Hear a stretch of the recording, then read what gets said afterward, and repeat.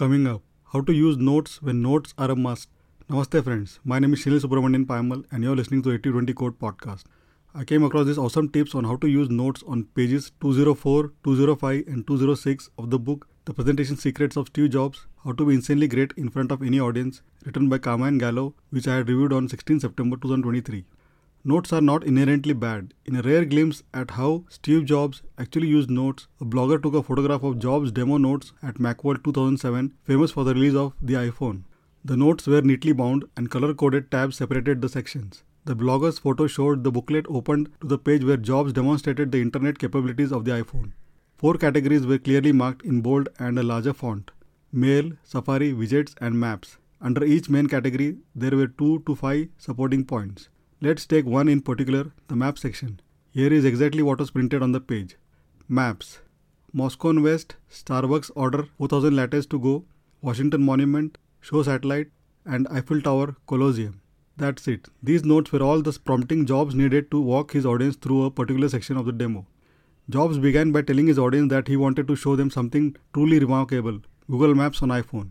First, he opened up the application and zoomed in to a street-level view of San Francisco and Moscow West, the site of Macworld. The second thing he did was to type Starbucks to search for a nearby coffee shop. He then called Starbucks on the iPhone and played the prank discussed in scene 12, ordering 4000 lattes to go. The third thing he did was visit the Washington Monument, double-tapping the screen to bring the map closer. Fourth, he selected the option to replace the map with satellite photographs. He brought up a live image of the Washington Monument. "Isn't that incredible? Right on my phone," he said. Finally, he visited the Eiffel Tower and Roman Colosseum and showed both in the satellite view. He concluded by saying, "Satellite imagery right on our phone. Unbelievable.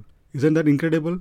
Jobs did rely on his script for the demo, but it had been written and rehearsed extensively so that only a few keywords were all he needed to prompt him. Yes, Steve Jobs appeared conversational, but by now you should know that being conversational requires a lot of practice, and how you practice makes all the difference. Use the slides as your teleprompter, sticking to one theme per slide and several supporting points.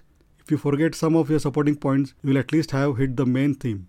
Above all, toss the script. Notes will interfere with all the emotional connect you need to establish with your audience, detracting from the presentation experience.